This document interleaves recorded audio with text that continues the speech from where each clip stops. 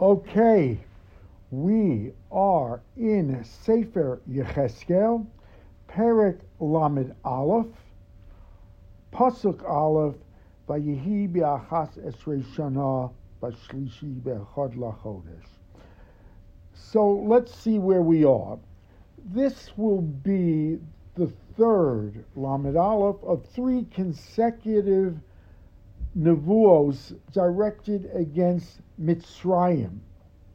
We had three against Sar, we have three now against Egypt, and yet the Navi is going to look past Egypt. In talking about Egypt, it is going to use as an example, directed against the other great empire of that time, Ashur. And Ashur, you will recall, conquered the entire known world, including the Asara Shvatim, and exiled them. We know that Ashur had a foreign policy that really bordered on genius. What Sancherib would do was take the captive indigenous people of the territory conquered and mevalbel ha'amim, as the Gemara said. He would just intermingle all the nations. He would send these nations, the populations, to the far corners of his empire on the strength of the opinion that you're not going to make revolution if you're thousands of miles away from home. And it works. It also had very decisive halachic ramifications, Sancherib's policy of dispersal, on us to this day. You cannot ignore the halachic ramifications. For example, we have a law, a mitzvah in the Torah, that an Ammonite or a Moabite cannot join the Kehillah of Yisrael ever. And yet the Gemara tells us that since Sancherib dispersed these people, and they are now so intermingled, there is no specific Ammonite nation. There is no specific Moabite nation. So this halacha from the Torah does not apply. Similarly, we have the halacha of wiping out the 7 Canaanite nations. But that's what the Gemara says. Thanks to Sancherib, there are no indigenous 7 Canaanite nations living in what was Canaan. They are so scattered and dispersed throughout the world that halacha is no longer applicable. Interestingly, by the way, the one area where that hasn't changed the requirement from the Torah is Zochar es Amalek. No mention is made that Amalek is now completely dispersed. We need not concentrate our attention to it. Of course, the Mefarshim say that most likely, while there is no Amalek nation, Amalek is a generic term used for the enemies of Yisrael, whoever it may be at that time, and therefore we still have that chiyuv to destroy Amalek. So we see what Sancherib had accomplished, its ramifications, and we are going to use this to Egypt as an example. So while the prophecy is against Pharaoh of Egypt, it really is directed to Sancherib and Ashur. And what it is a profound history lesson. It is the lesson of history being strewn with just shattered empires that have had their moments in the sun, their glory, and then disappear from the world stage forever. And again, what the Navi wants to stress here, and we will see it time and time again, what brought these nations down was one word, gaiva, arrogance. They began to internalize the belief that because they were so wealthy, so powerful, so mighty, so admired, it was their own doing. It was their own arrogance. And we know, we have midrashim that say nothing is done in history without the concern of Yisrael, how it affects Bnei Yisrael. There's a beautiful Agadah in the Gemara that tells us that a palace that a king builds with shade, maybe 1,000 years later, the specific purpose would be that it's tzaddik. A Jew is just going to pass under it and get the shade from the sun. In other words, it's very Judeo-centric, but it is reinforced time and time again. Everything in this world was created for Am Yisrael, and we will develop that more as we go on. And so now we go to the Nevuah. Vayehi ba'achas ashrei shana b'shlishi be'echad lachodesh haya devar Hashem lemor. In the 11th year, whenever you see ba'achas ashrei shana, it is the reign of Tzidkiyahu. The 11th year of Tzidkiyahu is the year of the Churban. So it's b'shlishi echad lachodesh. It is the first of Sivan. God comes to me, and the first of Sivan in this year, if you're doing the math, it is 2 months and 9 days before the actual destruction of Yerushalayim.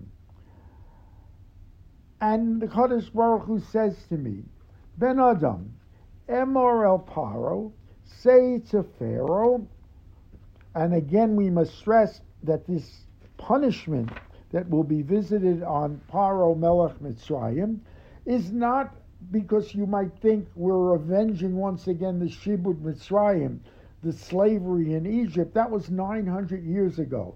Theoretically, that was avenged. We are avenging the total failure of Mitzrayim as a friend, as an ally. Again, Bnei Yisrael went to them in the days of Sancherib, went to the days of Vavel, and pleaded with them, make an alliance, protect us, let's mutually defend, totally against Yirmiyahu's instructions in the Kadosh Baruch Hu, because should not their faith have been in the Kadosh Baruch Hu, not in Mitzrayim? And again, each time with Sancherib, with Nebuchadnezzar, Mitzrayim totally fails them. It leaves them standing in the battlefield alone, bereft, vulnerable. They just don't show up. And the ramifications are historical and disastrous. They are destroyed because of it. And this is what the vengeance of the Kadosh Baruch Hu is focused on.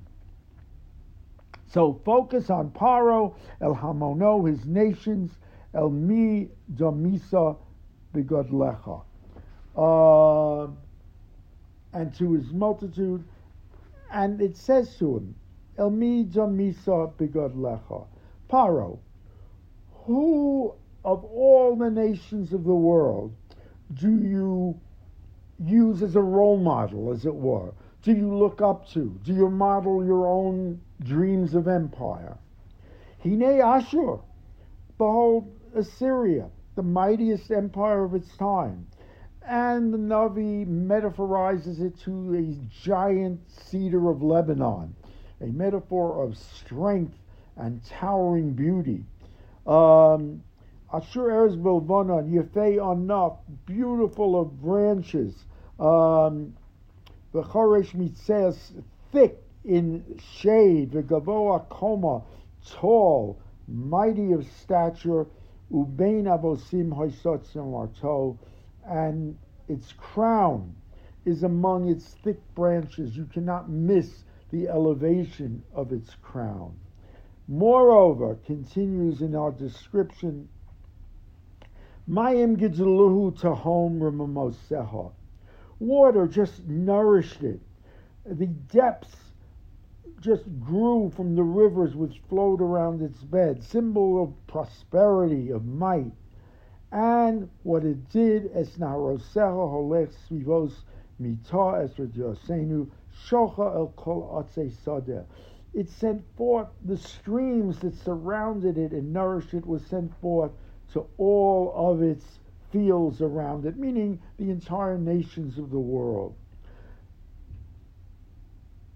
Mayim gedulo tahom, as we say, flooded the entire world with prosperity.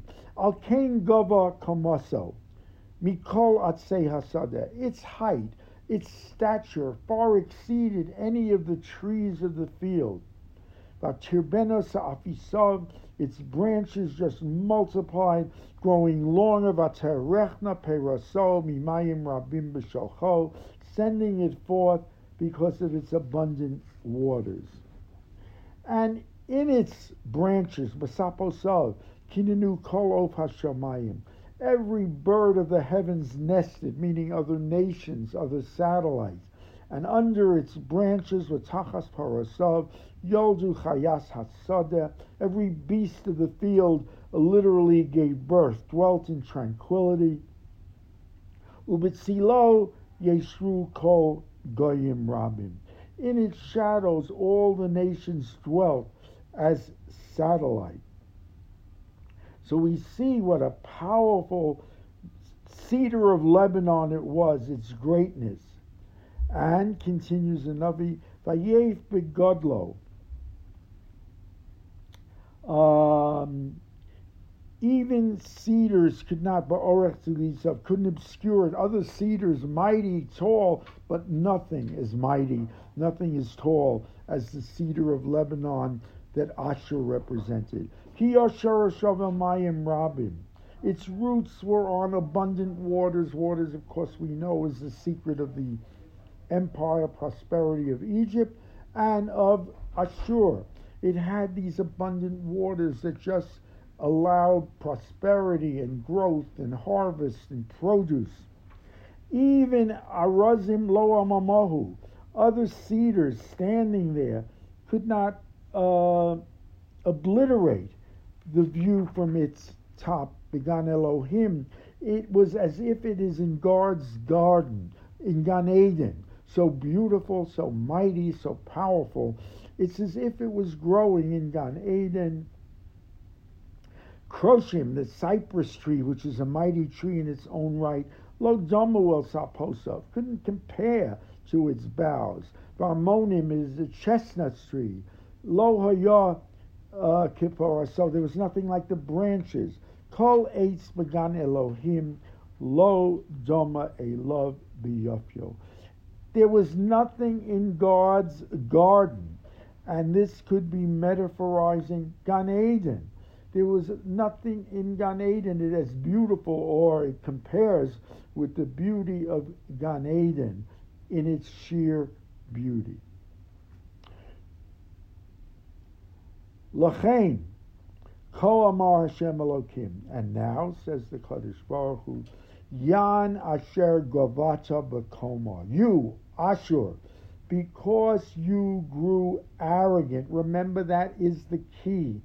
Arrogance. It is arrogance that brings down these empires. It is the gaiva. And here you grew haughty.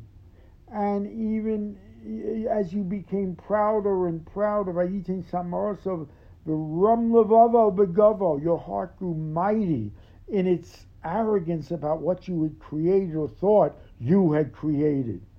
Vetneno biyad ayel goyim. And now, what did I do with Ashur? And remember, we're talking to Egypt.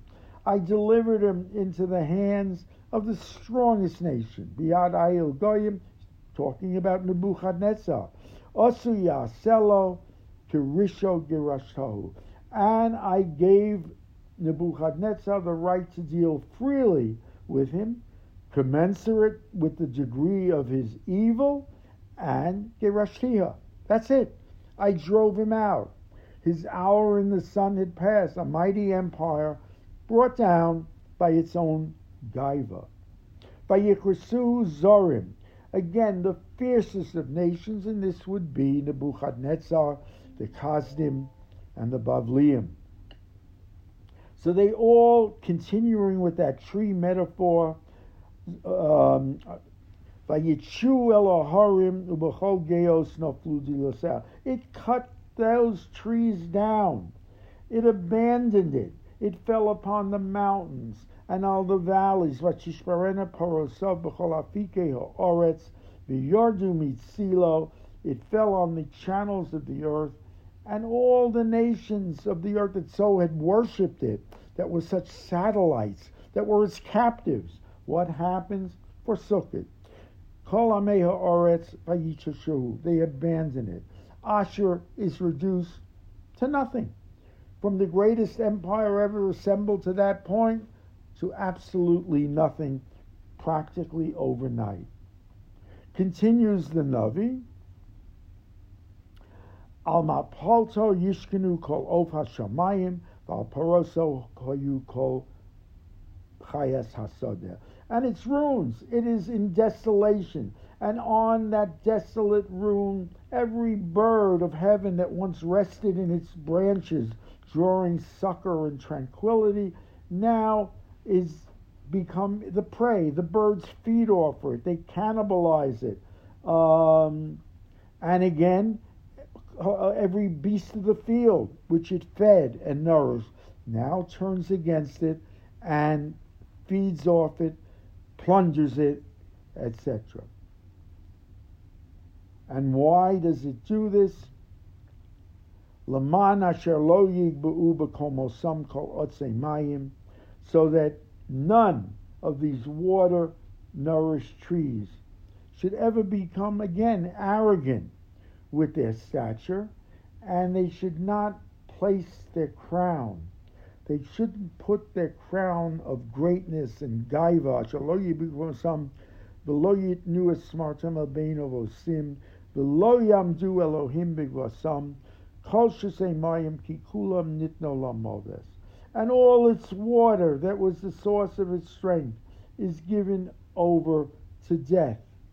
Tach b'tzoch b'nei odom ayordu bor. Like mortal man, they will descend to the pits of the netherworld. Empire is over. So this again is a lesson to Egypt.